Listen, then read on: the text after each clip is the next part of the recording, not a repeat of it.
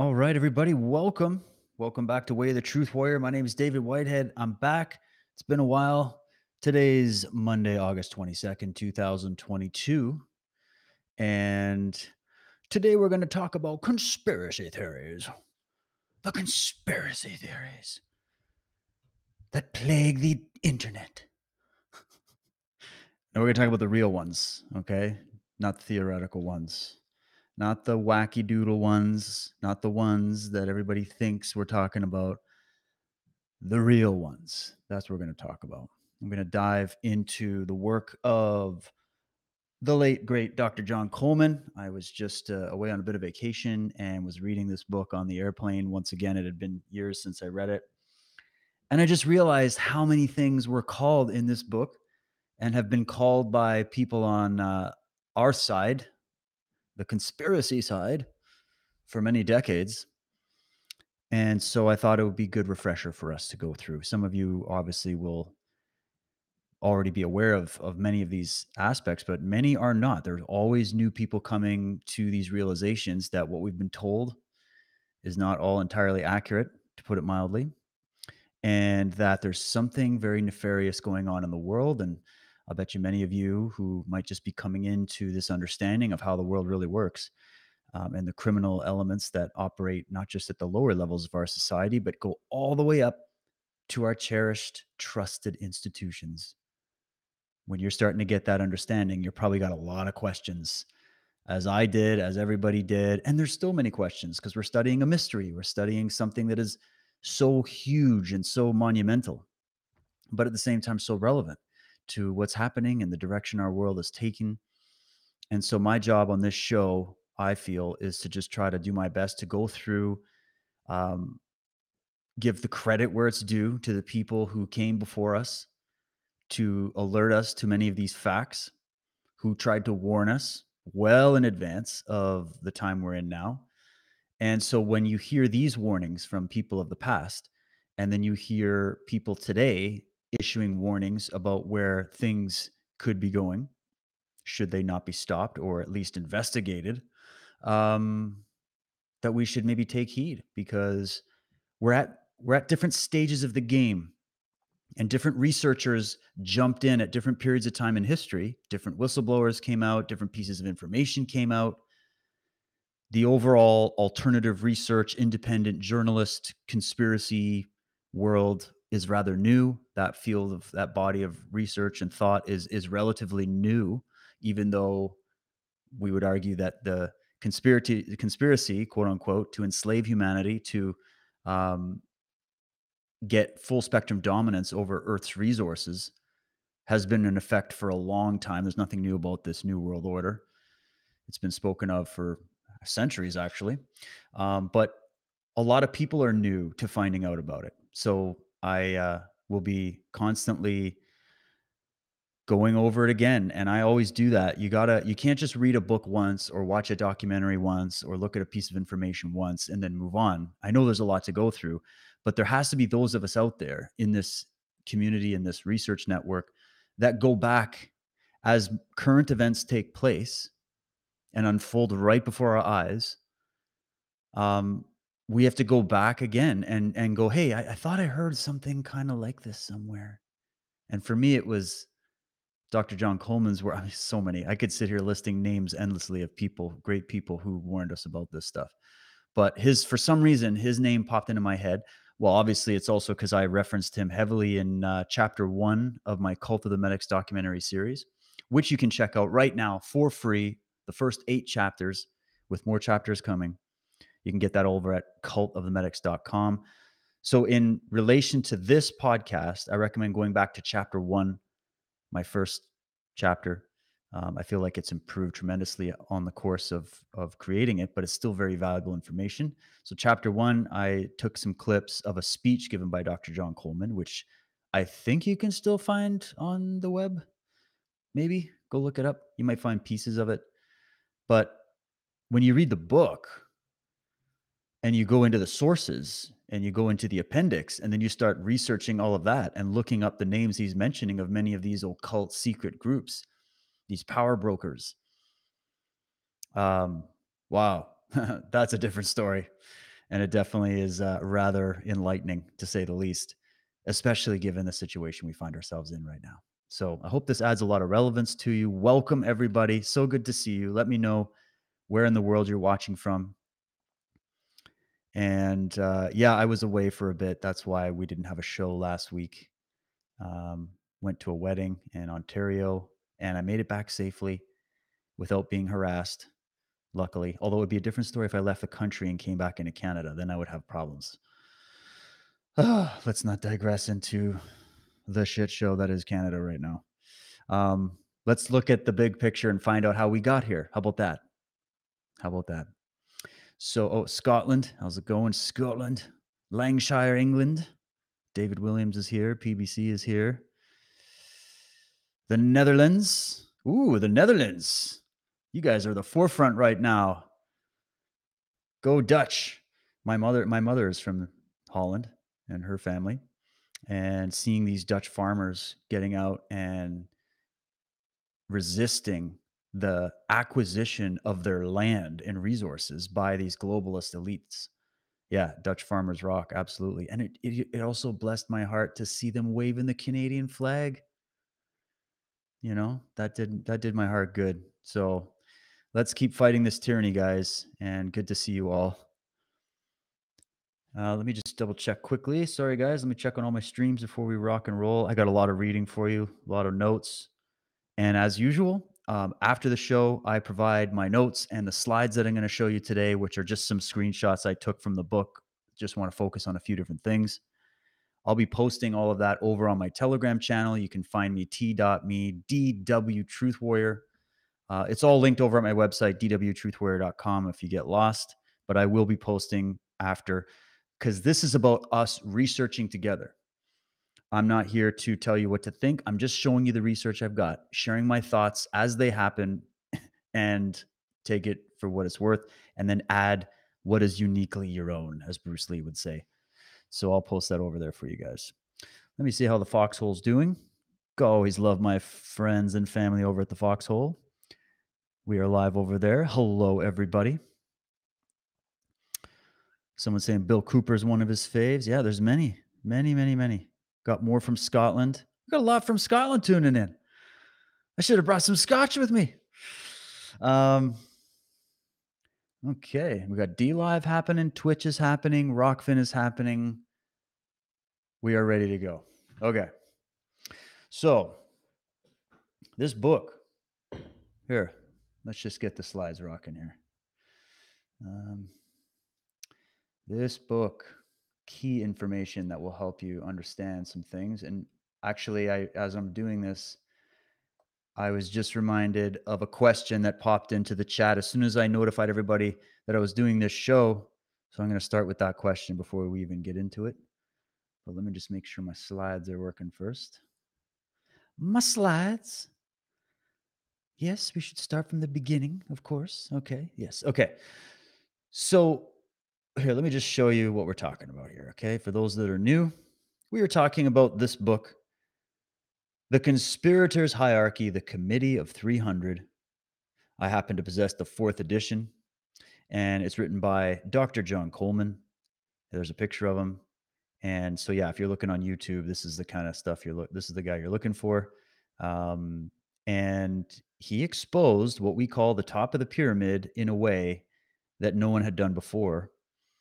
And there's so much to get into here. So before I get into the actual notes, let me pull that question up real quick so we can deal with it. Okay. Someone asked me this. David, genuine question. Any truth that Dr. John was a double agent and apparently exposed by Eustace Mullins, and also that he plagiarized a lot of Lyndon LaRouche's work? Thanks. There's a lot of stuff going on the internet, and people make claims, and I I don't think that's the case. And the reason I say that is I've studied all of their work, Lyndon LaRouche, Eustace Mullins, Dr. John Coleman, and yes, they have differences. And yes, they have disagreements about certain details. But in my opinion, when we're zooming out and looking at the massive level of what we're looking at here, what we're studying, what these men were studying and exposing, um, the differences are trivial. You got to remember too, there's also it's a very highly competitive environment, this conspiracy world. It's a crazy, wacky world in many ways. And there's a lot of people that go out there and accuse everybody of plagiarizing, because everybody wants to be the first one to discover something. And it's kind of hard sometimes to even pin down who was it that really did first discover the thing. And I just get to the point where I go, I don't even care. Like I do, but I don't, because in the end, aren't we just supposed to be exposing what's really going on so we can wake humanity up and be rid of these vermin, whoever they are, wherever they are? And all the little battles that go on about who said it first and who owns the knowledge and all that. Uh, I just kinda zip by there and I read all of them, and then I compare it and I look for common threads, and then I do something where I don't just take people's word for things. So what I'm looking at with Dr. Coleman, or if I were to do the same presentation and bring up a Eustace Mullins book, who's another great exposer of these networks and how they work, uh, you should look at it all and then go look at the sources. And when they list names like certain individuals throughout history, certain organizations, secret societies, certain government groups, certain funds, you know, um, and trusts, you just start go to look into it and see if they exist and see if what they're actually saying has any evidence to back it up. And you'll find that there's lots of evidence to back it up. And the evidence, the biggest evidence being that everything they were all predicting is happening. So I don't get into the little drama of the squabbles between, and this is the other thing about this movement. Everybody's a conspiracy theorist and they're paranoid. Um, and remember that quote, just because you're paranoid doesn't mean they're not out to get you. I can understand it. Okay. But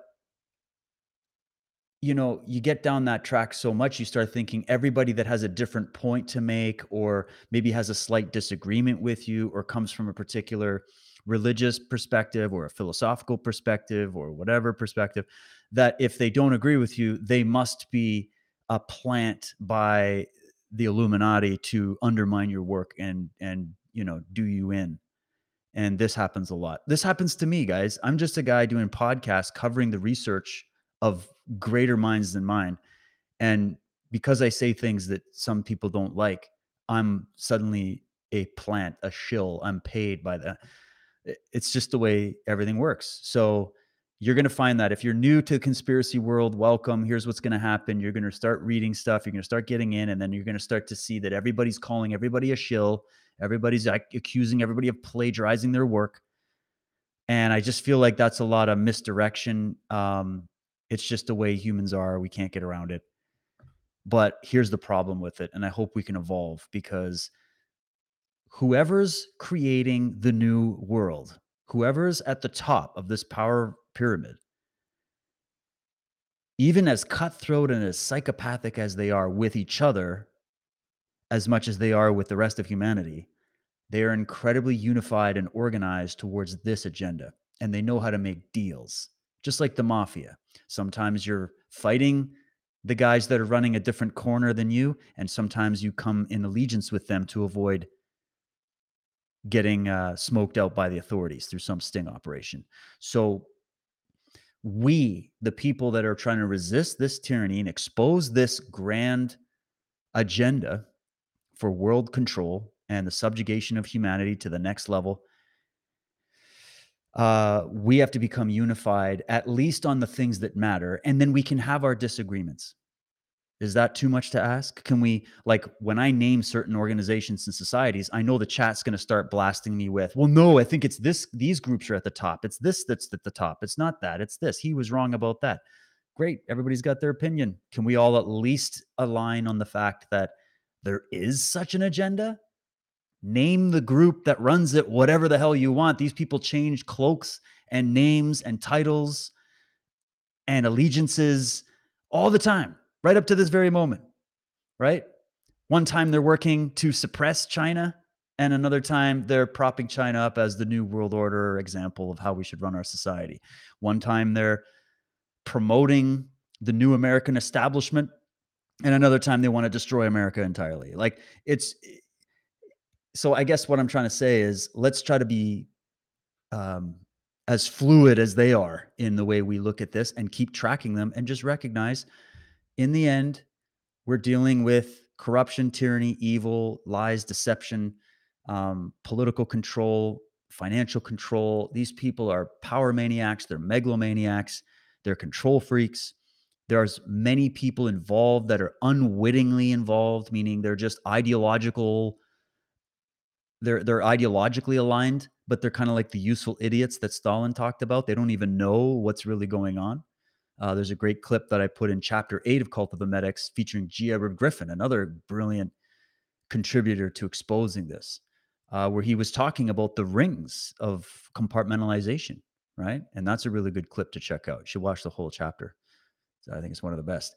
But so, yeah, just wanted to say that let's try to agree that we can disagree on certain details, but that when you're investigating something like this, like a criminal network, because that's what it is, it's a criminal network. That's as simple as we can make what these secret societies are. They're criminal networks that are working to take power illegitimately. If they were working legitimately in the light under the law, the real law, not the fake laws they invent so that it can allow them to maneuver around our laws to gain power that they shouldn't have, if they were working in the light and in the law, we wouldn't have a problem. And if their agenda wasn't something that was very anti-human, anti-freedom, anti, all the things that we cherish and love, um, then we wouldn't have a problem, would we? The fact that they maybe clothe themselves as being the protectors of civilization and the progenitors of civilization and uh, the benign rulers doesn't mean they are that. Some of them were, a lot of them weren't. Case in point, here we are in this time right now, going through what we're going through. So let's try to not chew each other's heads off as we go down and research this. And this is just one book and one man's work in a sea of work that we could look at. And we have to zoom in sometimes, then zoom back out, compare, look for commonalities, look for patterns. And then again, everything I'm saying here today, or everything Dr. John Coleman's going to say, go research it yourself. And that will dispel any worries that you might have. Oh, what if Dave's a shill working for MI6? Or what if John Coleman was some kind of Zionist plant or something? I don't know, whatever people are going to say. Just go look at the facts, see if it's true, and then look around you and see if the evidence is right in front of your eyes or not. Does that sound fair? Cool. Great question, though. Appreciate it.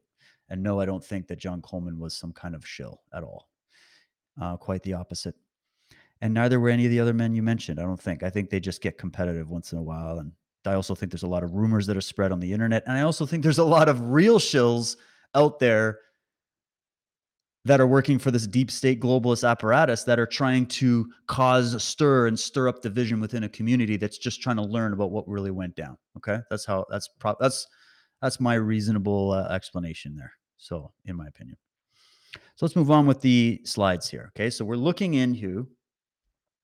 So Dr. John Coleman, he kind of has every researcher and author likes to come up with their own unique angle. And there's something that my colleague Michael Tessarian said once that really resonated with me because he has his own unique angle that's different than Dr. John Coleman's, right? But he has great respect for his work. He also has great respect for Eustace Mullins and many else. He would tell you the same thing I just said. Research them all. Get rid of the unwanted stuff and find the gems, right? But one thing that he said was that I'm losing my train of thought. What was I going for here?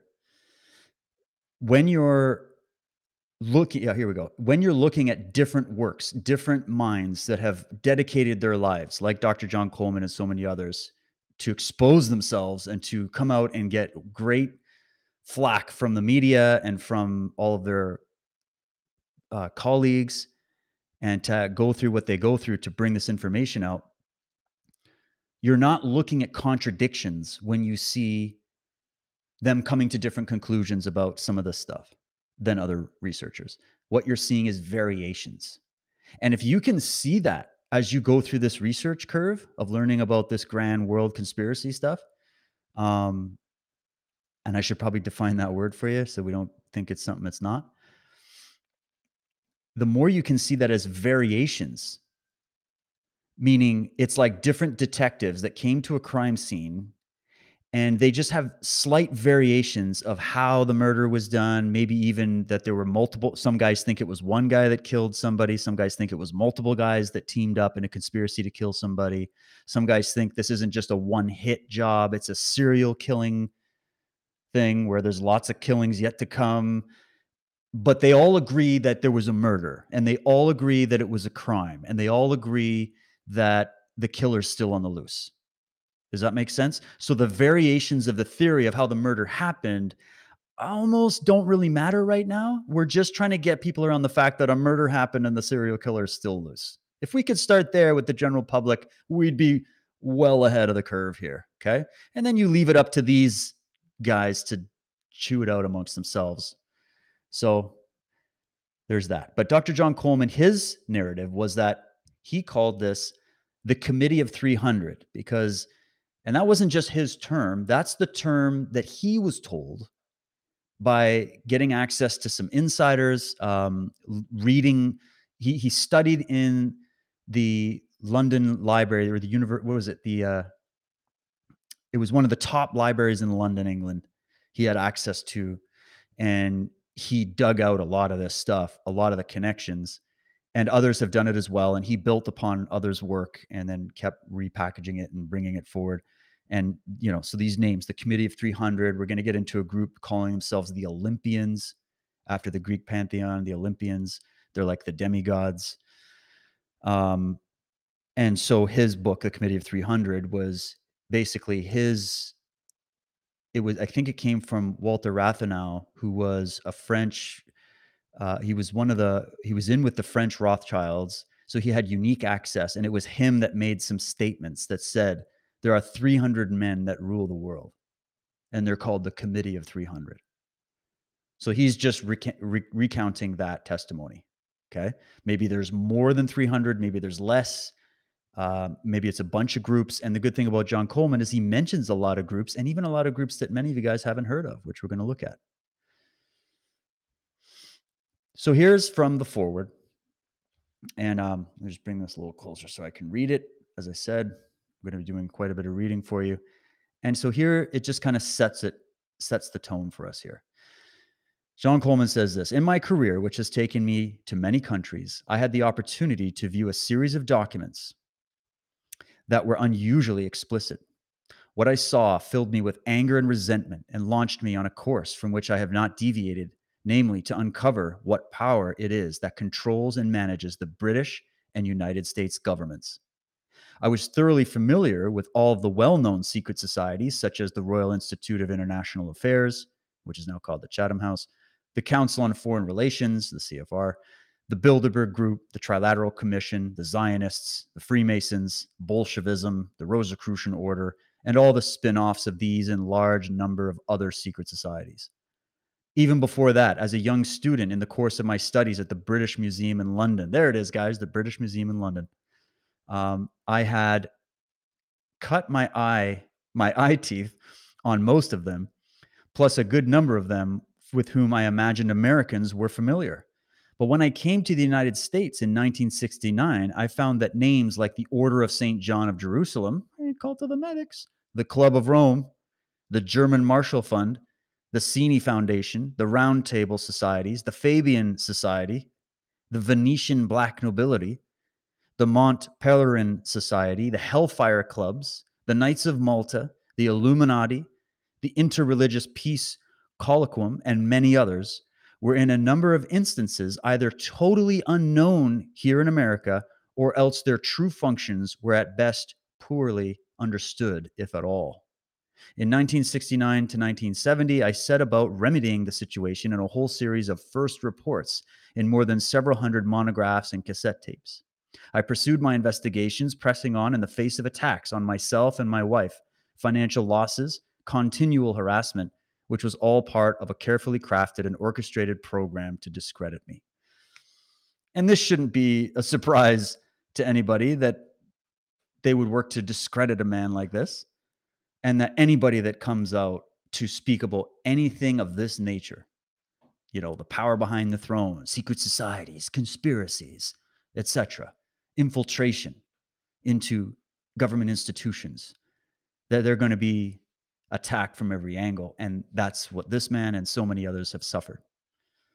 So there's a great cost to trying to report the truth as you find it, which is why most of your journalists today won't even touch the stuff with a 10-foot pole. And if they do, it's always to deride it and make fun of it and try to discredit it, even though they haven't a clue about it. A clue. So here's a little graph of just a few of those organizations for you. Let me go to this view so that I'm not there. That's a bit better. So, of course, there's your Chatham House, the Royal Institute of International Affairs.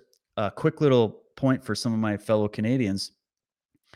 The Chatham House is sort of like the central hub of in Britain. And knowing that we live in Canada, which is essentially just a British colony, our satellite organization that is directly in league and was set up by Chatham House in Canada is called the Canadian Council of Chief Executives. It's like a little mini Bilderberg group. And a lot of these guys just get into it because they just want the status. They don't have zero idea. It's rings within rings.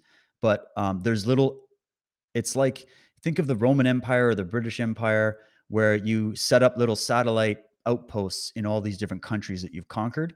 It's kind of like that. Okay. And these guys influence a lot of stuff that goes on in Canada. I won't spend the whole time on it, but just wanted to put that out. Of course, you got the Council on Foreign Relations.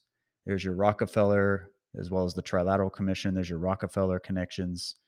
You got your Bilderberg Council. There's your Bilderberg Group, which I'm sure everybody's familiar with by now. And if you're not, they're basically a group of the top people from every possible industry, the military industrial complex, the media, and even government officials that meet secretly behind closed doors and armed guards in different locations around the world. And they're similar to the Davos group and a lot of those groups, a lot of your World Economic Forum types, they all intersect with a lot of these different organizations. Okay, so go. I think Daniel Estlin's done great books on it. Who was it? Jim Tucker was one of the first journalists in America to expose the Bilderberg Group. Go look up Jim Tucker. He passed away years ago, I think 2009 or something. So yeah, Bilderberg Group, get into that. All of your top guys, banking CEOs or whatever, they're invited all the time. Then you got right in the middle, there's your Order of St. John of Jerusalem with your Knights of Malta cross right there, working out of the Vatican, the official Catholic military order that birthed all of your intelligence agencies, your top CIA directors, your big pharma organizations. These guys are, it goes all the way back to the Benedictines. It goes all the way back to the Crusades and the setting up of hospitals, hostels, and hotels for the purposes of generating income off of those things. And I think it just evolved and became darker and darker as time went on. And no, not everybody involved is a part of some grand conspiracy. It's all compartmentalized, but this is literally one of the most powerful groups in the world. And I take them to task heavily in my Cult of the Medic series. You got your Club of Rome, which would be the modern think tank that works for your Knights of Malta. Knights of Malta were the progenitors of the Club of Rome. The Club of Rome are the progenitors of all of your climate stuff. All the climate stuff, Club of Rome. You're interested in exposing the scam around climate nonsense and carbon taxes and Al Gore and Leonardo DiCaprio? Club of Rome. It all started there. They were the ones that basically built the Real Summit and wrote, they financed a lot of the books that came out, like Paul Ehrlich's Population Bomb. You had people like Aurelio Peque, who was top level Knights of Malta, who was one of the founders. And you just start reading their quotes in their papers on what they think should be done with the world. And there's your depopulation agenda. There's your one world government. And they considered after doing all their computer calculations and everything, they said humanity is the number one threat. So because humanity is the number one threat, all of our activities should be focused on dealing with that problem. Hint, hint. That's your Club of Rome. You got your German Marshall Fund in the United States. I don't even need to say much about it. Just go look it up and go down that rabbit hole. Of course, these things all need to be funded from somewhere. And there's also a big Rothschild connection in there. You got the Mont Pelerin Society, another, Another elite group. There's your Swiss mountains there. Um, these are just other elites. You got your notorious Hellfire clubs in the UK and Britain. And they even dabble in the occult. They have these secret meetings. These are bona fide secret societies, and we call them secret societies, even though we know about them. We can put labels on them. They have logos. Some of them even have websites. But their workings are secret. Their members are sworn to secrecy. And what I'm going to say here is that these are also just fronts for even bigger organizations that we don't even know. And I get that from quotes from people like Giuseppe Mancini, who spoke, he took the mantle of the Illuminati after Albert Pike, I think it was. And he spoke about how there are levels above us. We're the guys that created the secret societies and all these funds, and there's still levels above us. We don't even know who they are. It's so mysterious. Maybe it even goes off planet or something. Who knows, right? Um, but let's get into it. Let's get into the notes. Let's see what Dr. John Coleman's going to expose here for us. So he's kind of talking about some of the different exchequers and chancellors and certain people that were members of this committee of 300 that he spoke about. Okay, so he would say the committee of 300 was the top of the pyramid. They identified themselves as the Olympians. We'll get to some quotes on that. And they were the ones who created all of those previous secret societies and orders, and banking firms and all that I just showed you. So he was saying this underscores how Britain was controlled, or how Britain has controlled the United States beginning from soon after the War of 1812, and has continued to exercise control over this country through the policies of the Committee of 300. So think War of 1812. The Bavarian Illuminati, started by Adam Weishaupt, was founded the day that America was founded in 1776. And then they worked on an agenda. So 76 to 1812, they worked on an agenda to slowly infiltrate the institutions of America right after the founding. Because they're like, we can't have a free country running around, guys. This can't happen. We need to create the New World Order. And what was it? The 1871 or 1870, I think it's 1871, the Banking Act, 1871. So a few decades later, that was created. You've got the establishment of Washington, D.C., which is the District of Columbia, which is the District of the Vatican in America. Has nothing to do with America as a land and as a people and all of that. A lot of these guys with the Committee of 300, they would have had their agents even walking around your founding fathers, and there was parts of the Constitution that were altered and changed. And there's a whole story about how the Constitution of America is actually two of them, and the one that they're working off now was the edited version, and there's actually the original version that nobody's even seen because they couldn't have something like that come into existence. So America won for a day and then was slowly taken over back by the British Empire through espionage, intrigue, and conspiracy. And the Committee of 300, Dr. John Coleman says, is the ones that were steering that committee, okay, and that agenda. So he says, what are the goals of the secret elite group? The inheritors of the Mariah conquering wind, the cult of Dionysus, the cult of Isis, catharsis, Bogomils, Illuminist, and communism. This elite group also calls itself the Olympians because they truly believe they are equal in power and stature to the legendary gods of Olympus. Like Lucifer, their god, they have set themselves above the true God, believing that they have been charged with implementing the following by divine right.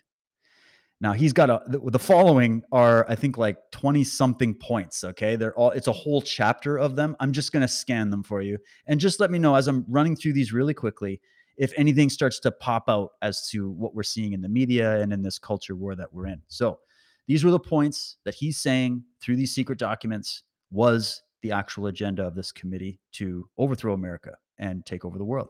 So, number one, their goal was to establish a one world government, new world order with a unified church and monetary system under their direction. Not many people are aware that the one world government began setting up its, quote, church in the 1920s and 30s, for they realized the need for a religious belief inherent in mankind must have an outlet, and therefore set up a church body to channel that belief in the direction they desired. We've all been calling this whole COVID thing the COVID cults. I call it the cult of the medics. You got your climate cult. You've got When you're talking about they setting up a church, well, what about these discussions about the deep church? I went into this in chapter 6. You got people like Archbishop Vigano and many others that come from within the Vatican to say, yeah, they're setting up a new church under the guise of the old church, but it's really the deep church, right? So, the number 2, to bring about the utter destruction of all national identity and national pride embodied in the old saying, pride of face, pride of race, pride of place, which was of primary consideration if the concept of a one world government was to stamp out the individuality of all people going to make up mankind in order to create the masses. So they wanted to do away with individual thought. They wanted, and by doing away with your national identity, your cultural identity, even your religious identity or the pride that you have in your nation, right? That is actually part of an agenda, my friends, to eradicate nation states. And in the process of eradicating the nation state, which on the macro level is the extension of the individual in philosophy, which means it was the birth of the idea that there is such thing as an individual. We're not just a big tribe. We're not just a big hunk of the same thing. We have uniqueness. We have a unique thought, and you should be free to think freely, to act freely, to own private property, to reap what you sow, to win the rewards of your labor, etc. And so when they're saying, no, no, no, we don't want to do that anymore, we want to erase nations, that means they're also erasing the individual. And when you're out there waving your flag, whether you're in America, the Netherlands, Scotland, uh, Canada, and you're being called a racist, far right conspiracy theorist that's aligned with Diagolon or whatever the hell they're trying to say now, you know what this is. This is an agenda that was started a long time ago to eradicate your pride in your country, which was the before they were all infiltrated and becoming corrupted. The idea was if you have nation states that are strong, that do fair trade with other nation states, it's the same as individuals doing fair trade amongst other individuals, right? And you can have different laws in different places. Like you can have Florida with Ron DeSantis saying, we don't want to do any of this COVID stuff or any of this transgender stuff or any of this critical race theory stuff. We're going to do it differently here. We're not going to make people wear masks. We're not going to make people vaccinate. We're not going to make people do this stuff. Whereas you could go to New York or LA and you could have as much left wing tyranny as you can stand. It's a free, you can do what you want, right? They don't want that. They want one chain that corrals all the farm animals at once. So when they just yank the chain, everybody heals. Number 3, to engineer and bring about the destruction of religion, and more specifically, the Christian religion, with one exception, a world government concoction of beliefs. And I think they targeted certain elements of the Christian religion because it brought in this concept of a divine individual, and that there's certain elements within Christianity that was destructive to the globalist agenda. And I think in general, even though a lot of the origins of many of these religions came from these very Olympians, quote unquote, they looked at that as a phase that they wanted to erase. It was like they wanted to etch a sketch the old way that they were doing business. And they're like, let's not have all these different religions that were created specifically to control that demographic of people, because they knew certain groups thought differently. So they needed different like distractions over here and over there to keep them under control. Let's not ever teach them the true religions, the true knowledge. Let's keep that for ourselves. And then let's just get rid of it all, restart, do a reset, and create one religion for everybody. And that's what we're in the process of right now. Number 4, to establish the ability to control each and every person through a means of mind control and what Brzezinski called technotronics, which would create human-like robots, genetically engineered clones, and establish a system of terror that would make Felix Dzerzhinsky's Red Terror mild by comparison. I mean, when did he write this book? He redid this book in like 2006, but originally it was written in the 90s. And a lot of the works he was studying about where they wanted to take things came from even earlier times. And we can go all the way back to Aldous Huxley, who was predicting the whole thing because he was a Fabian. He was a part of this British establishment and then came out and blew the whistle. Number 5, to bring an end to all industrialization and the production of nuclear General Electric power in what they call the post-industrial zero-growth society. So they don't want you to have alternative means of power. They want you to they're trying to limit it. I mean, look, they're putting limits on how long your lights are on. They're coming after your farmers, right? All in the name of climate change, zero growth, zero emissions, zero COVID. It's going to be zero humanity by the time they're done. Let's continue. I don't want to keep going through them all. You guys can go read the book, but let's go. To encourage and eventually legalize the use of drugs and make pornography an art form, which will be widely accepted and eventually become quite commonplace. It's kind of like a reality programming thing. To bring about depopulation of large cities, according to the trial run carried out by the Pol Pot regime in Cambodia.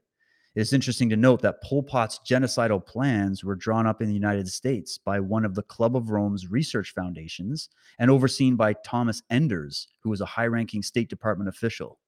It is also interesting that the committee sought to reinstate the Pol Pot butchers in Cambodia and to prevent prosecution as genocidal criminals.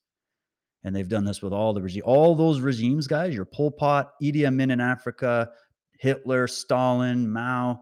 They're all plants by these criminal groups that fly well above the banners of any national flag. To suppress all scientific development except for those deemed beneficial by the committee, especially targeted nuclear energy for peaceful purposes. Nations who persisted in building nuclear power stations were to be brought down. Examples of nations that had to be dealt with were Iran, Argentina, South Africa, and Pakistan. Particularly hated are the fusion experiments, scorned and ridiculed by the committee and its subservient press. And they basically want you to have limited natural resources as the mantra by which they do this. And whether you're talking nuclear energy or the 6,000 classified projects on free energy technology in the US alone, the work that was suppressed by people like Tesla, Raymond Rife, Walter Russell, and many, many others who could have liberated the world from all of these different types of energies to something that would be far, far better and better for the environment and abundant. They don't want you to know about that because they need you on the dole. They need you to be eating out of their hands. You can't have any kind of independence going on, or you won't achieve any kind of control. Now, will you?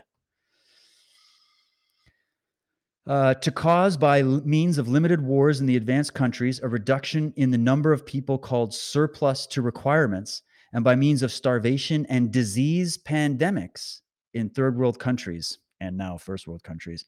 But they started in the third world countries. The death of 3 billion people by the year 2050 was their goal.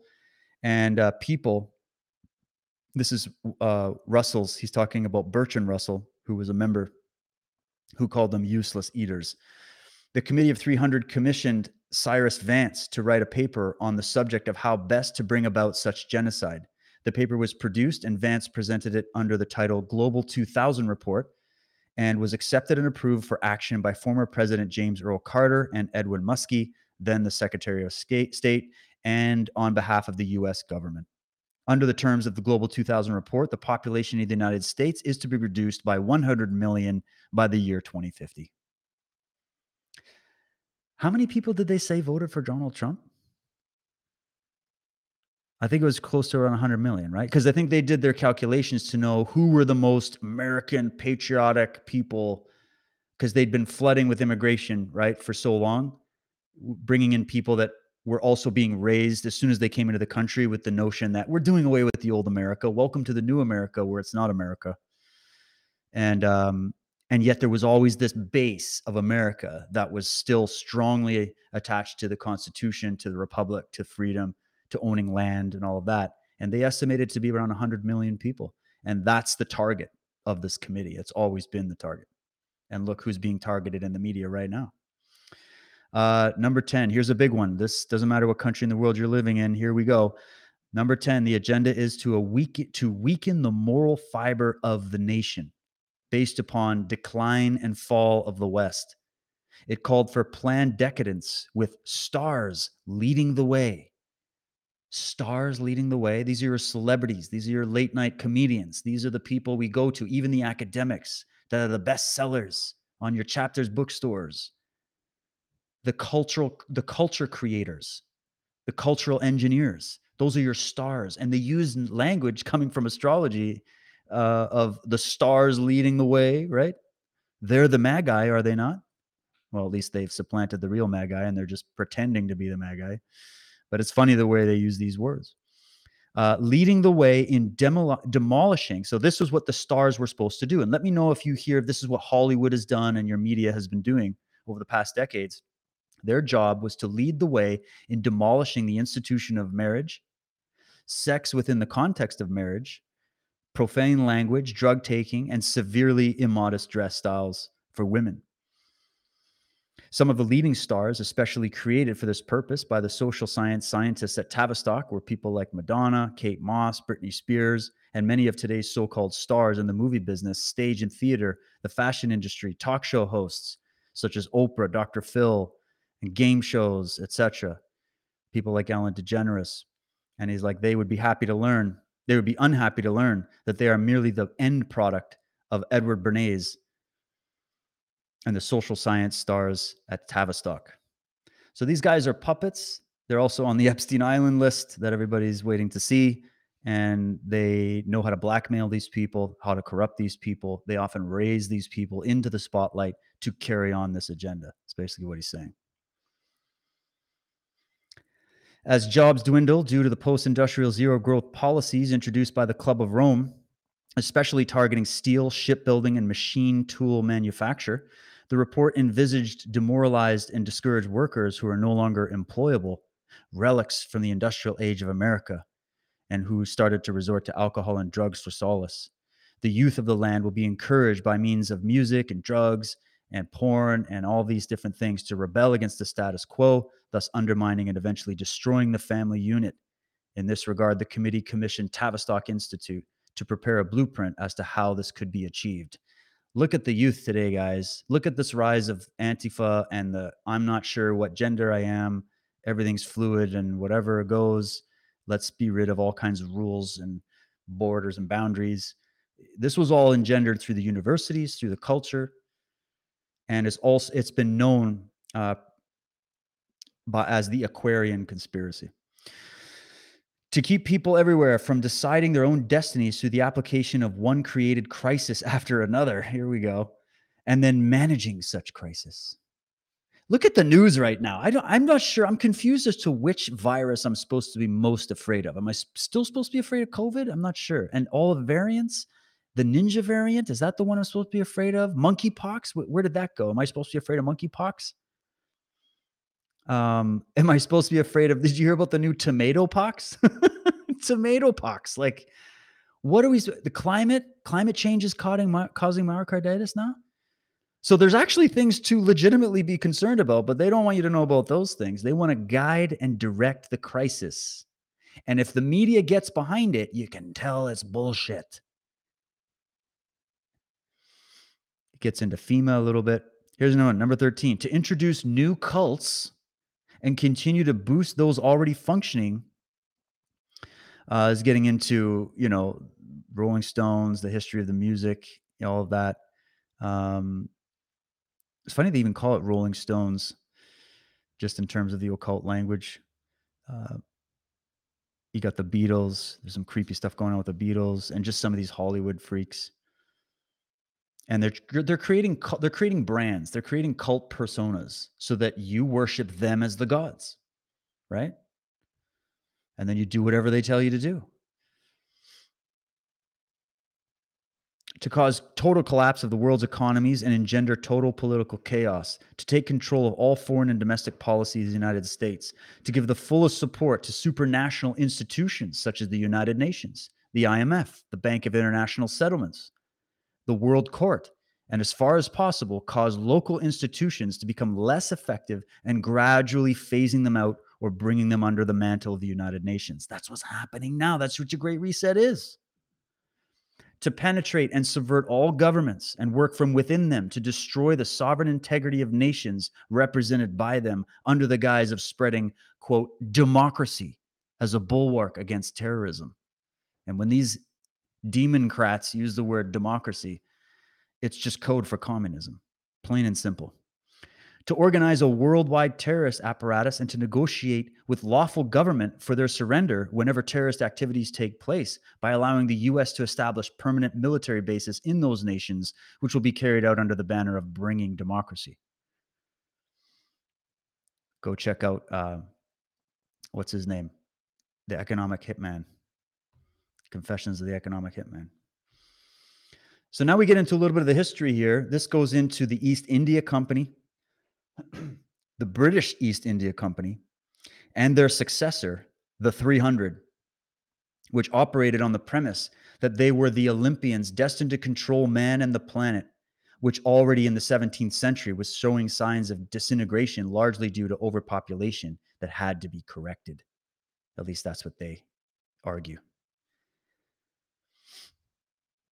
A conclusion I reached was that every secret society I had examined was a lawless organization, a quote, law unto itself. This is really important so you can understand the mindset these guys are operating from. Why is it one law for thee but not for me? We always complain about, right? We see Trudeau not wearing his mask, but then cursing you for not wearing a mask, right? And on we could go. You see them all flying around in jumbo jets, meeting in Davos to talk about the urgency of climate change. Leonardo DiCaprio has a bigger footprint than Godzilla, you know? Why are they above you? Why do they talk down to you? It's because they believe that. They believe they are the Olympians or serving the Olympians, one of the two. And this is important in light of the words of St. Thomas Aquinas, who said, human law is only law in virtue of its accordance with right and reason. And this is manifest that it flows from eternal law.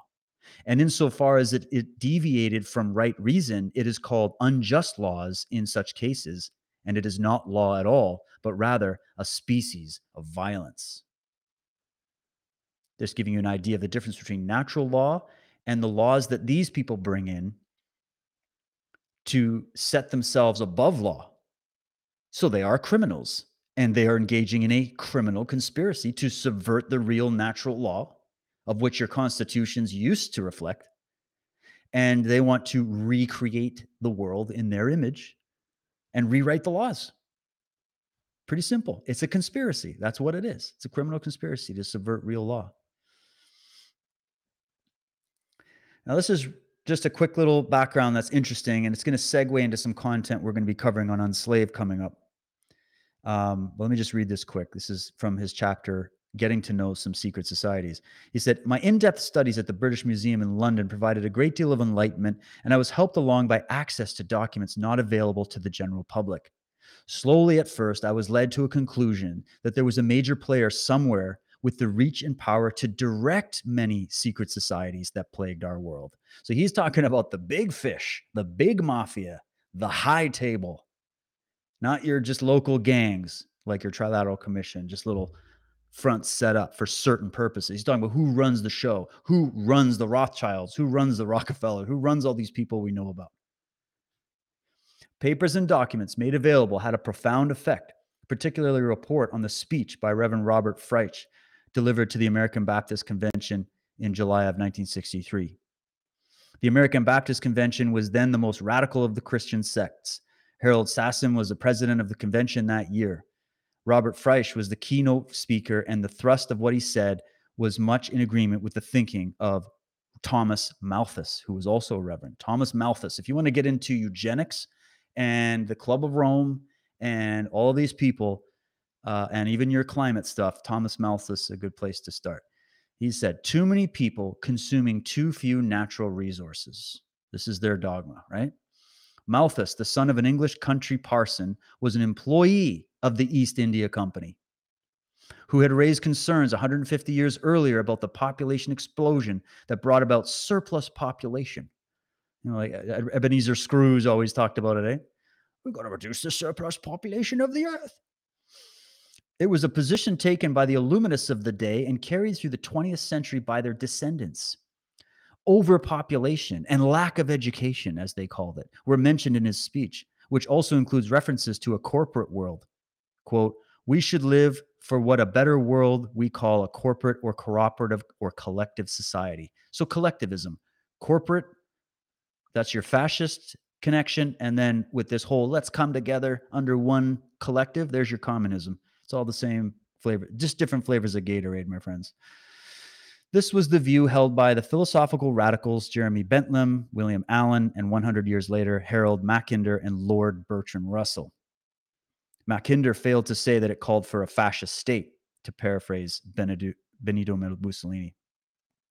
This is all that just to give you some background for this one sentence. I was reading it on the plane. I was kind of starting to drift off, and then this sentence woke me up, and I ended up continuing to read. He's like, the solution, according to Bertrand Russell, was to wipe out the excess population. Listen to this: by means of disease, plague, pandemics. All right. And they put their Fauci's in position, and they put their Theresa Tams in position, and they build the CCP Party of China and fund it to the nines and then promote it and then bring it into the West.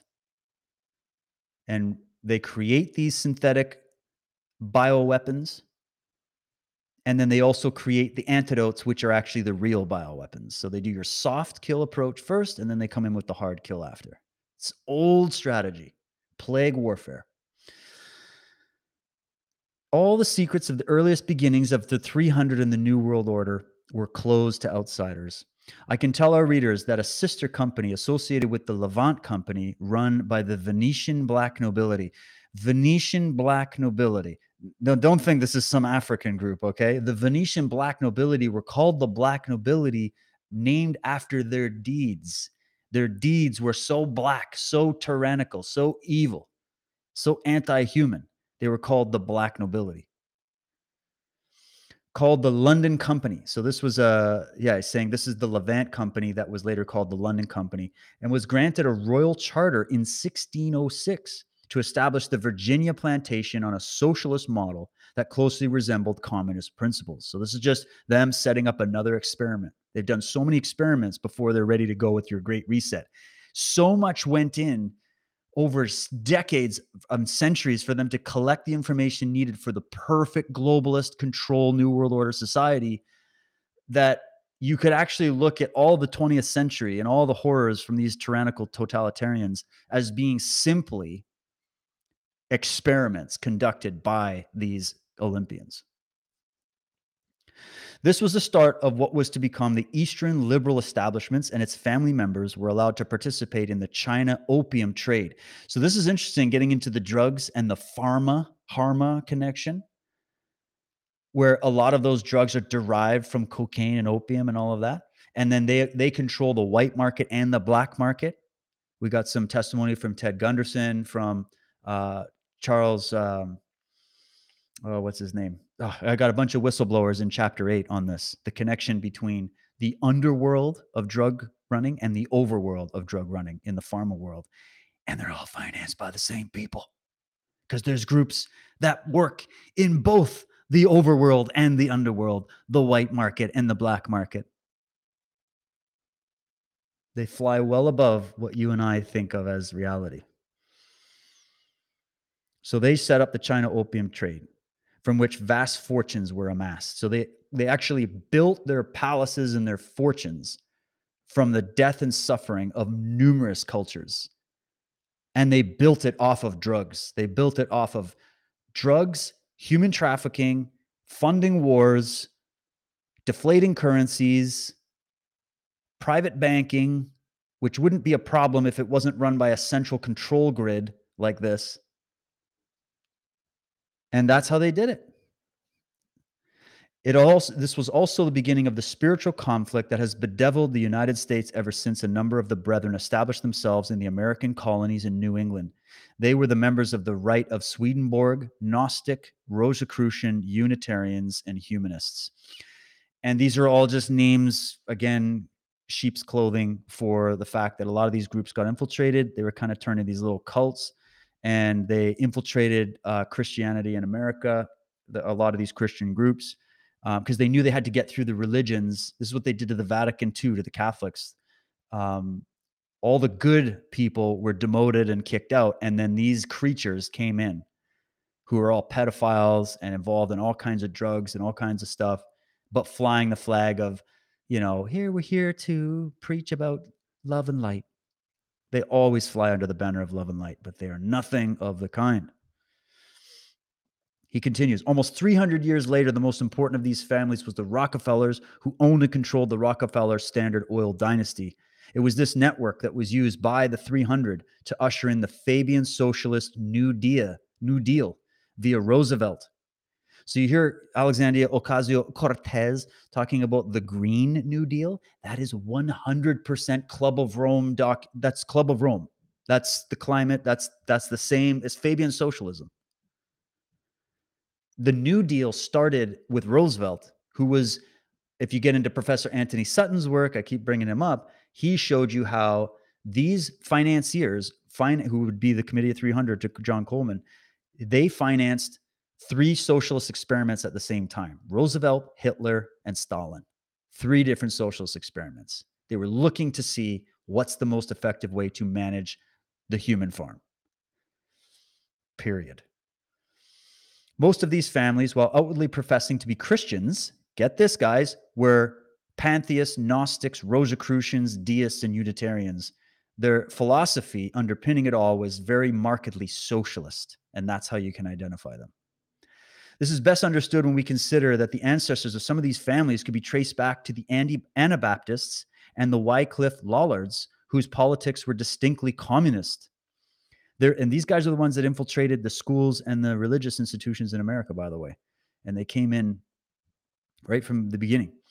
There exists a school of thought that there may have been elements of the Bogomils among those who fled to the New World from the Balkans during the Inquisition, and also some descendants of the Khazars, which were a barbaric race of Indo-Turk origin. The Rockefeller family and the Astor family, were believed to have emigrated to the US from Asia Minor with this mixture of races and alien cultures dating back to the Manichaeans. There's so much you could dive in on all these points, guys. The East India Men. So this is the British East India Company. The East India Men did not believe that man was created by God for social interaction and mutual protection. Their thinkers dismissed the notion out of hand. Man had to be controlled and regulated. So again, getting the psychological profile of this enemy, all right? They don't believe what you believe. They don't think the way you think. They're not humanitarians, okay? They look at humans the way, and this is why it's so incredible to see Yuval Harari and Klaus Schwab and all these guys and Sam Harris and all these lackeys coming out preaching the gospel that humans are just robots. And so if we're just robots and life is essentially meaningless, and the universe is just a bunch of rocks and dead matter flying around, and humans were just an accident, and that we don't need to save humanity, we just need to preserve human cognition and put it into a computer and then integrate man with robots and cybernetics and AI and all of this.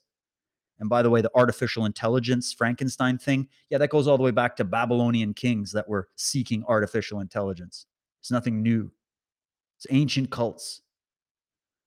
But when you hear them saying this stuff, just know and tell your friends, they didn't invent it. Yuval Harari, he's a little pipsqueak. He didn't invent shit. He's reading a script. He's an ideologue. He's a paid shill for these people who are bringing this new religion. That's what the new religion is. Transhumanism is the new religion. That's the banner for all your little climate cult, COVID cults, all your little globalist cult. It's transhumanism, human 2.0. They think of it as an upgrade. And in order to do the upgrade, we got to trim the fat and chop off about 90% of human beings, especially the freedom fighters. And if we can't get them, then we'll groom them and program them, because all the other, they'll call it the dumb, unwashed masses, will just do what we say to their peril. Whoever's left, that's going to be the ones we work to target, to control, and program for the new world. It sounds like a movie, guys, but my God, who writes the movie scripts? I think it's the same people in many cases that are writing the scripts of the real world. And this is what Coleman's saying here, essentially. So they believe that man had to be controlled and regulated like farm animals, and so with disastrous consequences. In short, mankind fell into the hands of a group of evil men and women who controlled society. in an instrument of malicious oppression whose policies were enacted by front governments. So here we go with the wolf in sheep's clothing. Okay. And again, just to say, people keep expecting evil or tyranny to just walk in the room and say, "Hi, I'm evil and I have a very evil agenda and I really don't like humans and I think I'm better than humans and I'm going to like they think they're just going to come right on and say it." Now, in many ways they actually do. But don't forget that your governments and your institutions and all these celebrities and all they've become infiltrated, okay? Not everybody's evil, but they've become infiltrated in key positions by people that, whether they know it or not, are in league with this agenda. Because who finances all this shit? Who builds all these things, right? You think you're a cog in the machine, right? Who runs the machine? Who created the machine? It's these people. So, in short, by this process, mankind fell in the hands of this group of evil people who controlled society, and they enacted front governments composed of officials the people thought they had voted into office. And here we are learning all about election fraud and that the fact that these guys are all selected in advance. We've been warned for a long time about that. It's nothing new. Their cousins in the United States were not only affluent, but also well educated. And by 1905, their descendants had set up a socialist network in the US funded by Clarence Darrow, Upton Sinclair, that's Templar, and Morris Hillquit, who would become household names in the US, and all of whom were directly controlled by the Committee of 300, with the exception of Clarence Darrow. Many of the highest ranking officials of the East India Company and its successors were men with deep socialist beliefs drawn from secret societies, Fabian socialism, among whose earliest members were George Bernard Shaw and Richard Potter, who was a very wealthy man who wrote mystic and witchcraft stories, one of which has turned into a book called Harry Potter by the Tavistock Institute, primarily for children as an introduction to witchcraft. Other members were Stafford Cripps, who became foreign minister, Lord Bertrand Russell, and Annie Besant, a prominent theosophist. H.G. Wells played a leading role in shaping policies at home and foreign policies of the British East India Company, policies that inflicted severe damage upon the young American Republic. So they definitely crossed their T's and dotted their I's before they started this. They hit everything. Let me get through this here. So, chapter 5, the London staplers, the black nobility, the Levant trade, U.S. families and the China opium trade, the religious cults. It's a mind-blowing chapter. Here's a little synopsis. He said, I felt that I had reached a point in my research where it could be said with a good deal of certainty that a master secret society was in control of world events. So, what we're targeting here, guys, when we're looking at this, is that everybody talks about these secret societies and people are all arguing of what's the hierarchy, who really runs the show. But let's just agree, okay? Regardless of any disagreements on who that master secret societies are, that it exists, that there's a hierarchy, there's a apex predator level here that goes well above what most people are aware of. This master secret society, I found, he said, was controlled by the most powerful group that came to be known as the Committee of 300. Its organization and structure was based on the London staplers, who evolved into the East India Company and became the British East India Company. The East India Company was ultimately linked to the black nobility of Venice and Genoa. So this is going to help you connect the dots. You got your black Venetians, your Genoa, you've got your Italian merchants. Okay. And then it evolves through all that wealth.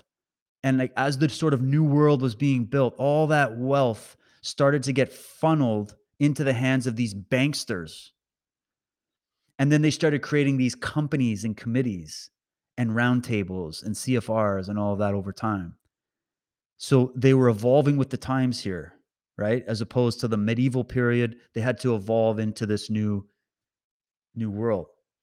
So the structured secret society acted in accordance with its own laws, disregarding or circumventing all others in its quest to make the United States a socialist state. And through its conquest, use America as a battering ram to force civilized nations into a new world order, a new feudal society as dark as any in the Dark Ages. Now, I just want you to know, when I was doing shows and even bringing this theory out in Cult of the Medics, of how I looked at this technocratic world, the Great Reset, New World Order, as them trying to resurrect serfdom and feudalism again. I hadn't read this page. So when I saw John Coleman confirming my intuition, I was like, oh, nice. There's another confirmation. It's funny how that happens. But he saw it the same way. That's what socialism is. It's modern feudalism. You own nothing, but I'll tell you, you're not going to be happy.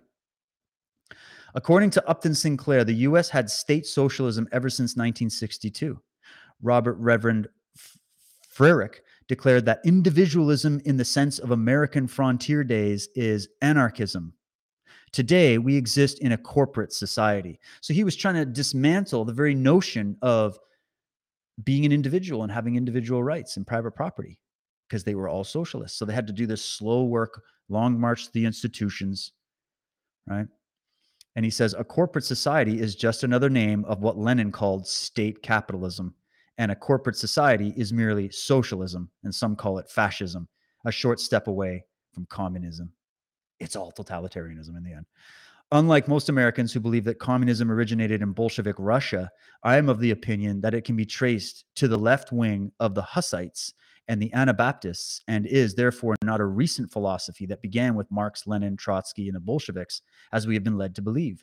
It was an extremely violent organization, and its membership came from a myriad of occult groups. This is another suspicion I've had for a long time, my friends, that these communist ideologies came out of the occult secret societies. They weren't some organic flow of history like you're taught in school. Now, this one here is really interesting. He gets a little bit into Walter Rathenau. This is the guy that John Coleman is talking about in chapter 1 of Cult of the Medics. All right. This is one of the sources that he found that was talking about the plan these Rothschilds, who were the agents of the committee, were talking about. And so here's the statement, but let me set the statement up with a bit of that history. So he's saying Rathenau may have thought he was safe from reprisals, having been an advisor to the Rothschilds at one time. Plus, he was known for having strong socialist credentials, a further cushion against the unforeseen. Clearly, Rathenau was a very well-informed person, a member of the German hierarchy. He had served as head of the KRA Economic War Management from 1914 to 1915, and was also the head of the giant Getzelstaff, I can't pronounce that. AEG, let's call it. He was the head of the giant AEG, founded by his father, Emil, succeeding to the company's chairmanship in 1915. He played a leading role in formulating the Third Supreme Command military industrial complex led by Hindenburg and Ludendorff. Clearly, he was a man in a position to know the inner secrets of the Committee of 300. Perhaps he was counting on these affiliations with the rich and the powerful to protect him when he wrote an article for the Weimar Press, the press at the time of the Weimar Republic. It was published on December 24th, 1921, from which the following is extracted, quote, "Only 300 men, each of whom knows all the others, govern the fate of Europe. They select their successors from their own entourage. These men have the means in their hands of putting an end to the form of the state which they find unreasonable." So this is your secret government, guys. We're getting the history of it right now. And go source all this. It's fascinating. Now he talks about something. I like the term that he uses, the upper level parallel secret government. What do you think he's talking about there, guys? He's talking deep state. We call it the deep state now. He called it the upper level parallel secret government. It's actually a very appropriate term. So if you want to talk about this with people, I think this is a very appropriate term, even though it's got a few more words to it. You say, you've heard of this deep state thing? Well, what it really is an upper level management that's parallel to the government you see on your TV. And it's a secret. It's a secret parallel government that is, how many classifications of top secret go above the president of the United States? What the hell else do you need to know? And this upper level parallel secret government in the United States does not operate from dark basements and secret underground chambers. That's the secret societies that give these guys their marching orders. He says it places itself in full view in the White House, the Congress, in number 10 Downing Street in Britain, and in the Houses of Parliament, and on the front pages of the great daily newspapers. So there's your system. The system we analyze and look at in this movement. This, when we say they don't, in one sense, they're hiding everything, but in another sense, they let you know everything. Like, it's this weird thing, that this game that they play. And it's also strategic. This is how you infiltrate and take over entire nations. You've got your controlling committees that are behind the curtain, and then you've got your puppets out in front of the curtain. It's as simple as that. That's the simple way of putting it. He says, it is nothing like those weird and supposedly terrifying monster in the movies, where the monster appears with distorted features, long hair, and even longer teeth, growling and slavering all over the place. These creations are but distractions. The real monsters, he said, wear business suits and drive to work in limousines on Wall Street and on Capitol Hill. He's so right. These men of the open conspiracy, and by the way, open conspiracy was called that by H.G. Wells. Actually, I think that's the title of his book. So these men of the open conspiracy are in open view. They sit openly in the seats of power, in the House, in the Senate, the Parliament, the Oval Office, in the paneled boardrooms of Wall Street. They wear the highest ranking military uniforms. They warm the benches of the judiciary. Justice Branidis, the prime mover of the so-called Balfour Declaration, was one such individual. And then he gets into the Balfour Declaration. But do you remember, I don't know if you remember in chapter 8, The Cult of the Medics, anybody that saw it, I brought forward the testimony of former FBI director of Los Angeles, Ted Gunderson, who said, I found through my own networks, my own connections, that we had corruption in the government, we had corruption in the FBI, we had corruption in the CIA, the intelligence agencies, we had corruption in the media and the press, we had corrupt judges, we had corrupt judiciaries, corrupt lawmakers, legislators. This corruption had infiltrated everything. Well, he's being corroborated right now by Dr. Coleman. Now, this is just to understand the vastness, the size of it, right? The one world government conspiracy. And by the way, if you're talking conspiracy with people, leave all the crazy interdimensional shit on the shelf and the just pie in the sky wackadoodle stuff, even if it's true. Just leave that on the shelf for newbies. Talk about the one world government conspiracy. It's very easy to prove. It's happening in front of our eyes. If they go, what conspiracy are you talking about? Go, oh, the one world government. They want to have a one world government. Oh, isn't that a good thing? And then you just go from there. That's a good place to start with newbies, okay? And it's actually really the crux of the entire thing. They want world control. To understand how vast and all-pervasive the New World Order conspiracy is, it would be appropriate at this point to state the goals set by the Committee of 300 for the pending conquest and control of the world. There are at least 40 known branch offices of the Committee of 300, and we shall be listing these with description of their functions. Once this is studied, it becomes easy to understand how one central conspiratorial body is able to operate successfully, and why it is that no power on earth can withstand their driving onslaught against the very foundations of a civilized world, based on the freedom of the individual, especially as it is declared in the United States Constitution. So he's basically talking about something that I've been rambling on for quite a while about, which is compartmentalization and how it's possible. Because that's the number one rebuttal you're going to get from your normie friends is, oh, they couldn't possibly hold together a grand global conspiracy over a long period of time. Really now? Really now? Let's look further. The name New World Order is perceived by newcomers as something that developed as a consequence of the Gulf War in 1991, whereas the idea of a one world government is recognized as being centuries old. In fact, it had its origin with the East India Company being chartered by Queen Elizabeth I in 1600 and as a joint stock company. So it was actually a legitimate, or it has a legitimate origin in the East India Company and Chatham House. And there's your queen, there's your Masonic connection, there's your top of the food chain level stuff. And of course, even Queen Elizabeth, she's just another front, what lurks behind that. But still higher up on the totem pole than people imagine. So he says the New World Order is not new. It has been developing under one or another guise for a very long time. Its father was the London Mercer Company, and its grandfather, the London Staplers, going back to the German Hansa and the Hansa of Belgium, all the way back to India. From this background came the East India Company, some of whose board members, were from the Anabaptist communists. So it goes back. And if you go into Michael Tsarian's work and people like that, you're going to find this goes all the way back into antiquity. Now, talked about this a lot on my show and in my documentary series, The Club of Rome. This would be a really good thing to focus on with people, so we don't have to get really technical and zoom out so big because people will just tune out. We need people to understand when they're learning about this World Economic Forum thing, and it's really starting to show itself for the horror show that it is, that is not in any way, shape, or form the top of the pyramid. Okay? Those guys are lackeys. They're nothing. They're new kids on the block. They're a bunch of twerps, all right?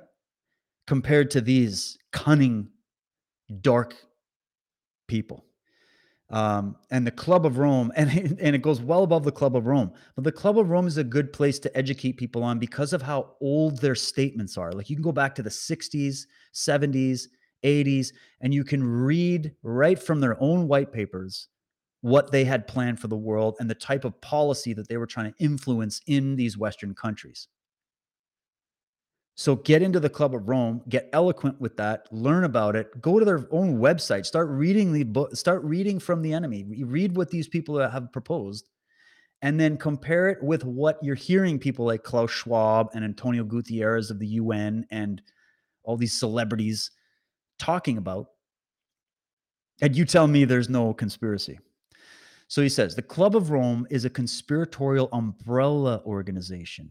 I thought that was interesting. And I did put this in chapter 8 with the Umbrella Corp. Where did we hear about the Umbrella Corporation? Anybody? Umbrella Corporation? Resident Evil, the very popular video game I grew up playing, all my friends grew up playing, became a movie with Mila Jovovich. In 2002, it was released, which if you invert those numbers, it's 2020. What was the premise of the film?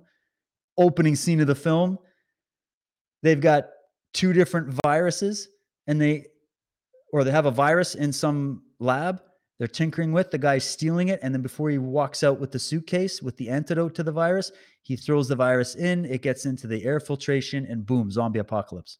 That's how the movie starts.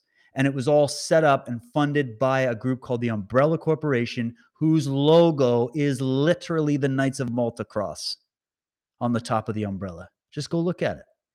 And guess what? It was done by a production company in Hollywood called Constantine Films, after Emperor Constantine, the one who butchered Christianity and gave you an edited version of it and married it with Mithraism and repackaged it, which eventually became the Vatican and the real Club of Rome. So I just thought that was an interesting connection where they show you all this stuff because they love to brag about it, and it's part of their occult ritual, in my opinion. But here we go. Let's not digress too far. So Club of Rome is a conspiratorial umbrella organization, a marriage between Anglo-American financiers and the old black nobility families of Europe, particularly the so-called nobility of London, Venice, and Genoa. The key to the successful control of the world is their ability to create and manage savage economic recessions and eventual depressions. What are we in right now? We're actually in Canada. We're calling it the just inflation, the Justin Trudeau inflation. And you're getting the same shit with Biden. You're getting the same shit in. Did they get rid of Jacinda because of how much destruction she did in New Zealand? I don't know. I heard a rumor she's stepping down. Who knows? But yeah, look at what happened in 2008. Look at what's happened even before during the World War II era with the Great Depression, where JP Morgan and the Rockefellers, all these guys started buying up all these struggling, dying businesses and banks for pennies on the dollar and basically building an empire where they became the top of the totem pole. The banksters, they manage it, but they're all run apparently by these black nobility, Venetian, Genoa families, which are the Committee of 300. So the Committee of 300 looks to social convulsions on a global scale, followed by depressions as a softening up technique. So this is when you understand warfare, you don't just walk in, kick the door down, and then win the war. You have to soften up the enemy. Even in martial arts, you use the jab, you soften up the body, you soften up the legs, and then you move in for the final technique. That's how they work. They're Fabians after all. They're wolves in sheep's clothing. So you deflect, you distract. It's asymmetric warfare. You hit them economically, you bring them into ruin, which makes people desperate, and then they will do whatever you want. It's so easy and it's ancient, it's so old, it's new. So they do this softening up technique with the economy for bigger things to come down the road as the principal method for creating masses of people all over the world who will become its welfare recipients in the future. So they create the welfare state. What do you think the New Deal was in America? It wasn't to lift people out of poverty. It wasn't to help the downtrodden and the poor compete with the big evil capitalists. It was to create a perpetual system of dependence on the state. Look at where we are now. All the arguments of that time defending it are all mute because we're still there and it's worse. Just go to Baltimore, go to Chicago, go to LA, go to Toronto, go downtown. Look at Skid Row everywhere. People on the street, addicted to drugs, schizophrenics running around. They let the doors of the insane asylums open and now they're flooding the universities. This was an attack on reality. This was an attack on Western civilization, and it was planned 200 years ago. The committee appears to base much of its important decisions affecting mankind on the philosophy of Polish aristocrat Felix Dzerzhinsky, who regarded mankind as being just slightly above the level of cattle. So there's a little anecdote for the idea that they look at it just like that Charles Fort quote, where he's like, I think we're property. I think we belong to something. All others warned off. At least that's how they see us. They see us as their chattel. That's why it's one law for thee and not for me. So there's my slides. There's my slides. And I'll put them all there. But I mean, hey, they're just slides from the book. You could just get the book. You can get it on Kindle. You can find it in a used bookstore for like $5 because they have no idea what kind of gold they have in front of them there. And I just figured that this is really crucial to understand how the age of this, the size and scale of it.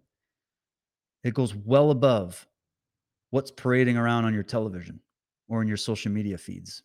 A lot of this information, you've got to get it from like those old what do they call those things? The old film that you go to the libraries, you got to scan it with magnifying glasses and stuff. You got to go into rare bookstores. You got to find the people that collected insider information. Um, it's a study. My library is full of people like Dr. John Coleman that have done other similar work to add other parts of this. And it's endless.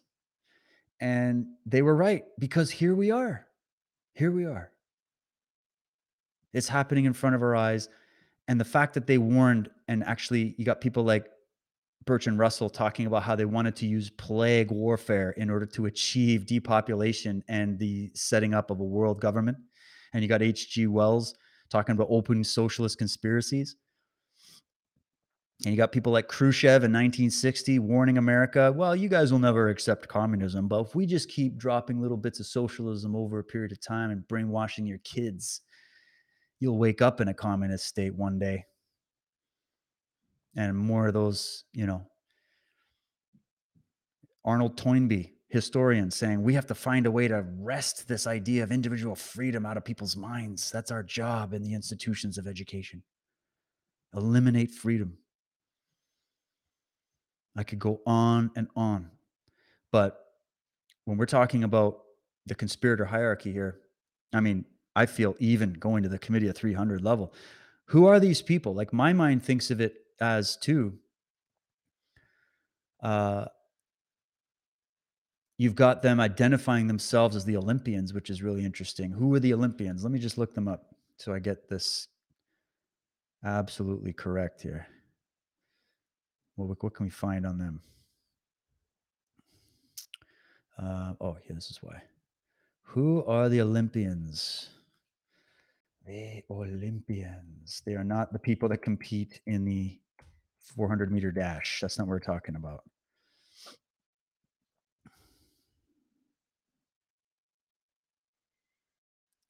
Okay, here we go. I just whipped this up. This is from GreekMythology.com. All right, so it'll be just as basic as it is, but it says in Greek mythology, the Olympians were the major deities who ancient Greeks believed in. The Olympians were 12 and 12. Interesting number, that 12. 12 and comprised of Zeus, Hera, Poseidon, Demeter, Athena, Apollo, Artemis, Ares, Aphrodite, Hephaestus, Hermes, and either Hestia or Dionysus. Their name, Olympians, originates from Mount Olympus, pyramid, which was their place of residence. Therefore, although sometimes Hades and Persephone were included in the Olympians, they should be excluded in the sense that they lived in the underworld. So you had your overworld and your underworld deities. They were all demigods.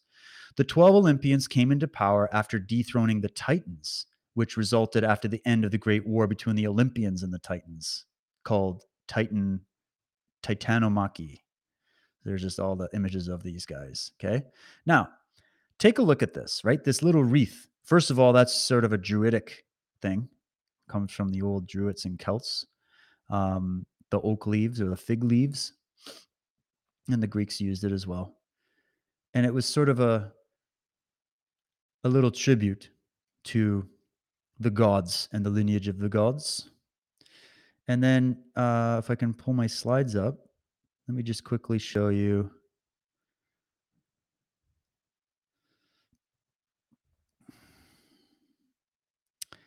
Where is it?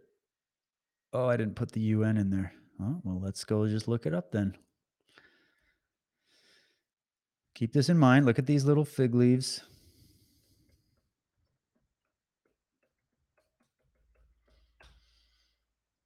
There's the United Nations logo. Huh? Yeah. Okay. So they don't hide anything. So they do believe themselves to be the Olympians. And the Olympians, being gods and demigods, offspring of the gods, that's how they believe them to be. My question is, are they so far off? Are they the progeny of what we call the fallen ones, the Watchers, the Nephilim, the Anunnaki? Is there any truth to that? At very least, whether it's literally true or not, they believe it. And that's where you get your divine right of kings and queens and the divine right of these people to create the world. Could it be also the idea that this is why they don't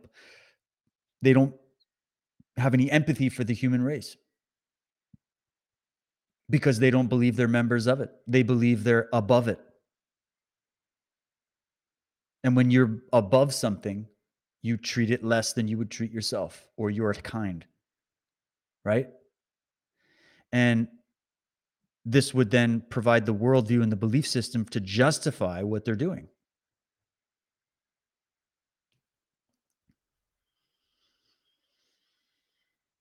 And this is why they would want to work so tirelessly for long periods of time to maintain the blue bloodline, to maintain the bloodline. Meanwhile, intermixing humanity to the point where there is no bloodline anymore. It's just a big amoeba of all at once. Blending everything instead of having distinct, strong groups. It's a good asymmetric warfare strategy. If you're looking to take out your enemy, you weaken them over time. And especially if you're going to say, well, why didn't they just wipe us all out? Well, maybe they have a particular use for us. Obviously they do. They did. And now with all the advent of this technology, that's why you got these Yuval Harari guys coming out and saying, yeah, well, the technology's there. The 80% of the world's population is going to be useless because of technology. So I guess we just get rid of the useless because it's causing greenhouse gas emissions. And meanwhile, that's just the cover story for the fact that too many chiefs running around, too many animals on the farm. You can't really control anything, can you? I think that's the real reason. And what if these Olympians have access to knowledge of history, of humanity, of genetics, of space travel, of everything that the vast majority are not informed with? Because if we were informed with it, we would do away with them. We would become the Olympians ourselves, or we would go back to a natural order. We wouldn't go along with this anti-natural, anti-human agenda. It's just some thoughts. And then if you want to bring in the whole, these people aren't even from here, which is another way that's why they're not connected to the planet. That's why they pretend they are, but they don't really care. Because on one sense, they're talking about saving the planet from us dirty humans, while all of their corporations and all of their war machine is destroying the planet, and their Monsantos and their Bayers are destroying the planet. So they're all walking contradictions. So what do they really believe then? Maybe they hate this place. Maybe they hate humanity, but they needed us and they needed this place. I don't know. Or maybe it's just a bunch of psychopaths that just have these really freaky, weird cult-like beliefs, and then they operate off that worldview. However you take it, it's incredible. But the actions that they're taking are anti-human, anti-nature, anti-godliness, and they're anti-freedom. And they look at you as a commodity. I was just listening to a good little clip.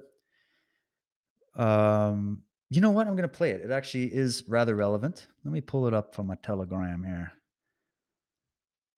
I want to thank Juliana, who helps manage my channel on Telegram. She posted this, so I thought I would share it. It comes from an insider from the pharmaceutical industry. Let's see what she's got to say. Her name is Gwen Olson, and she's a former pharmaceutical industry rep. I just got to redo this so I can get the audio.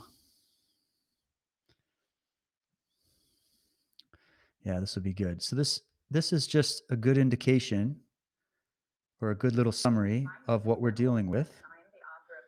Hold on, Gwen. We got you here. 1 second. There we go. Okay, let's do this.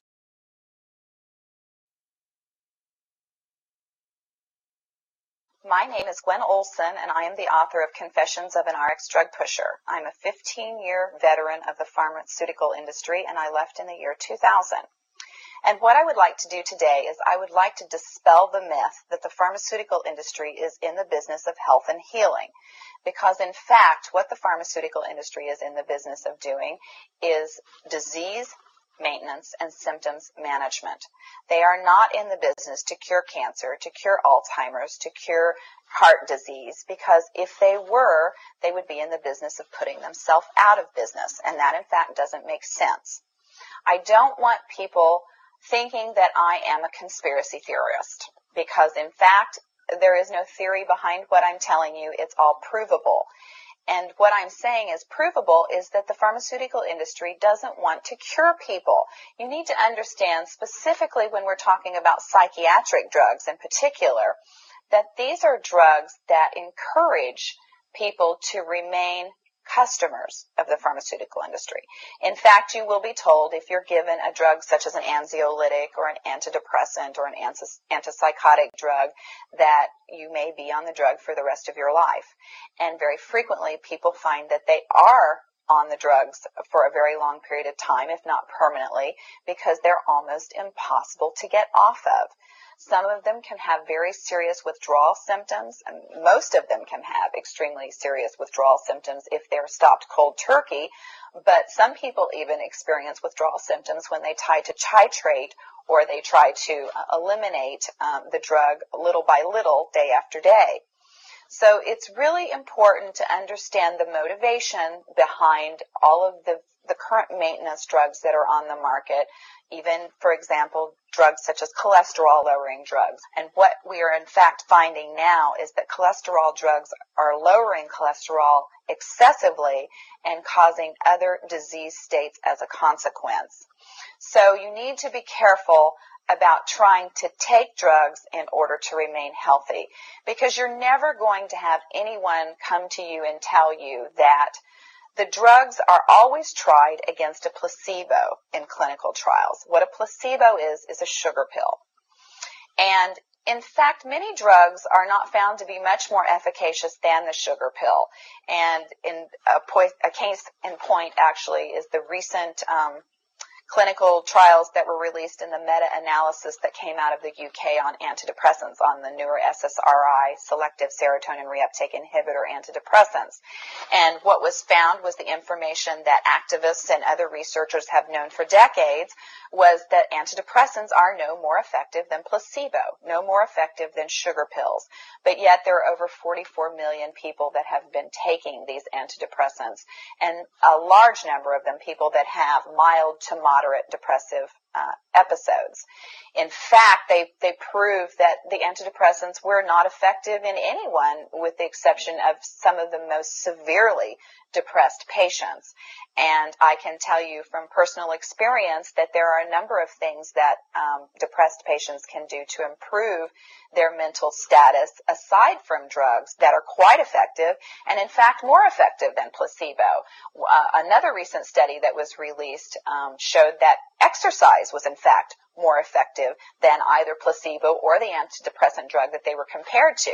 But just like Bill Maher said in his show, we're never going to hear any ads on television that are sponsored by anybody saying, the New England Journal just announced that exercise is twice as effective as antidepressants in curing depression. Ask your doctor if getting your butt off the couch is right for you. You're never going to get that kind of good information, fair, balanced information, as long as pharma is funding the major TV stations, the advertising that supports those television stations, the major journals, and all of the advertising that supports the major journals. You just have to be commonsensical, people, and understand that the pharmaceutical industry makes 5 to 6 times the amount of money as any of the other Fortune 500 companies in the United States of America. They are not going to easily or readily give up that income. And we are, in fact, considered a human commodity. Our loved ones, our children, our elderly are considered cash cows that are preyed upon by pharmaceutical reps such as myself, who are encouraged to go in and build market shares without thinking about the consequences to patients, without knowing the misinformation that they are distributing, without being aware that the clinical data has been contrived, or that the patient populations have been cherry-picked, or that the side effects have been minimized and reported in such a manner that it doesn't present the information correctly. I spent 15 years in this industry. I was one of the best, but I'm here to tell you that the industry has run amok, that we are at a severe crossroads in this nation, and that we have got to take our power back, and we have got to start making the pharmaceutical industry accountable for their actions and for the defective products that they're putting on the market.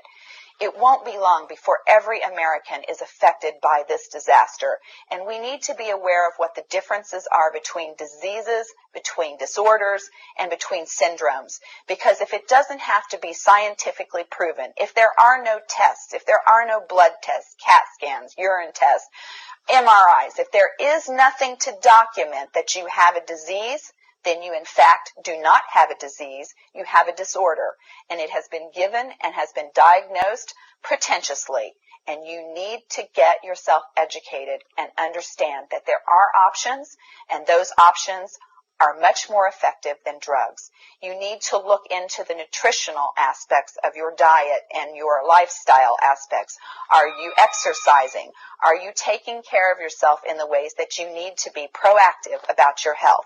Because once you start down the road of taking one prescription drug on top of the other, you will be a lifelong customer for the pharmaceutical industry, and your choices will be truncated.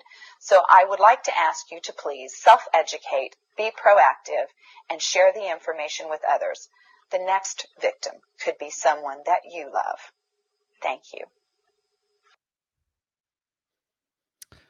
Well, thank you, Gwen, for blowing the whistle on that.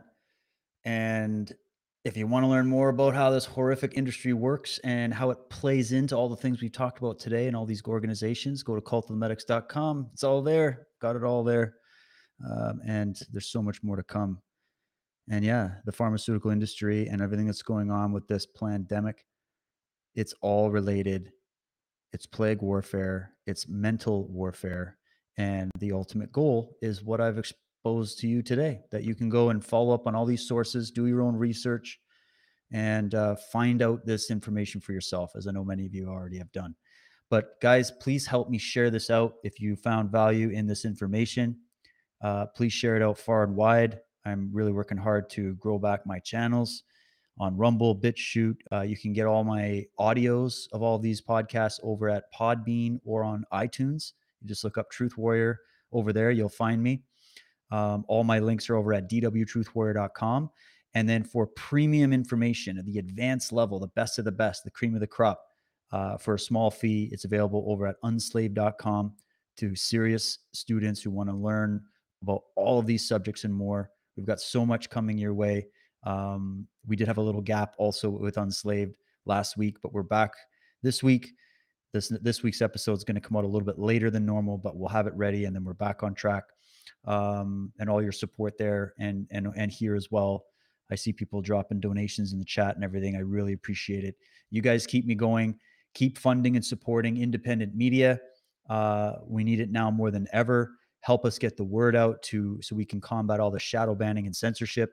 And also just take up the mantle in your own hands. Do your own research and speak wherever you can speak about it. Keep putting this information out. We're in an information war. And so let's get really solid with these facts and help people understand, bring them up to speed about what's really going on as people are waking up all over the world right now. And we need it now, because if nothing is done about these groups, these secret organizations, and what they really have planned for the world, then it's going to be a world that none of us, even the people that are defending it right now, would want to live in. And the last thing I'll say is that this isn't our destiny. This doesn't have to happen.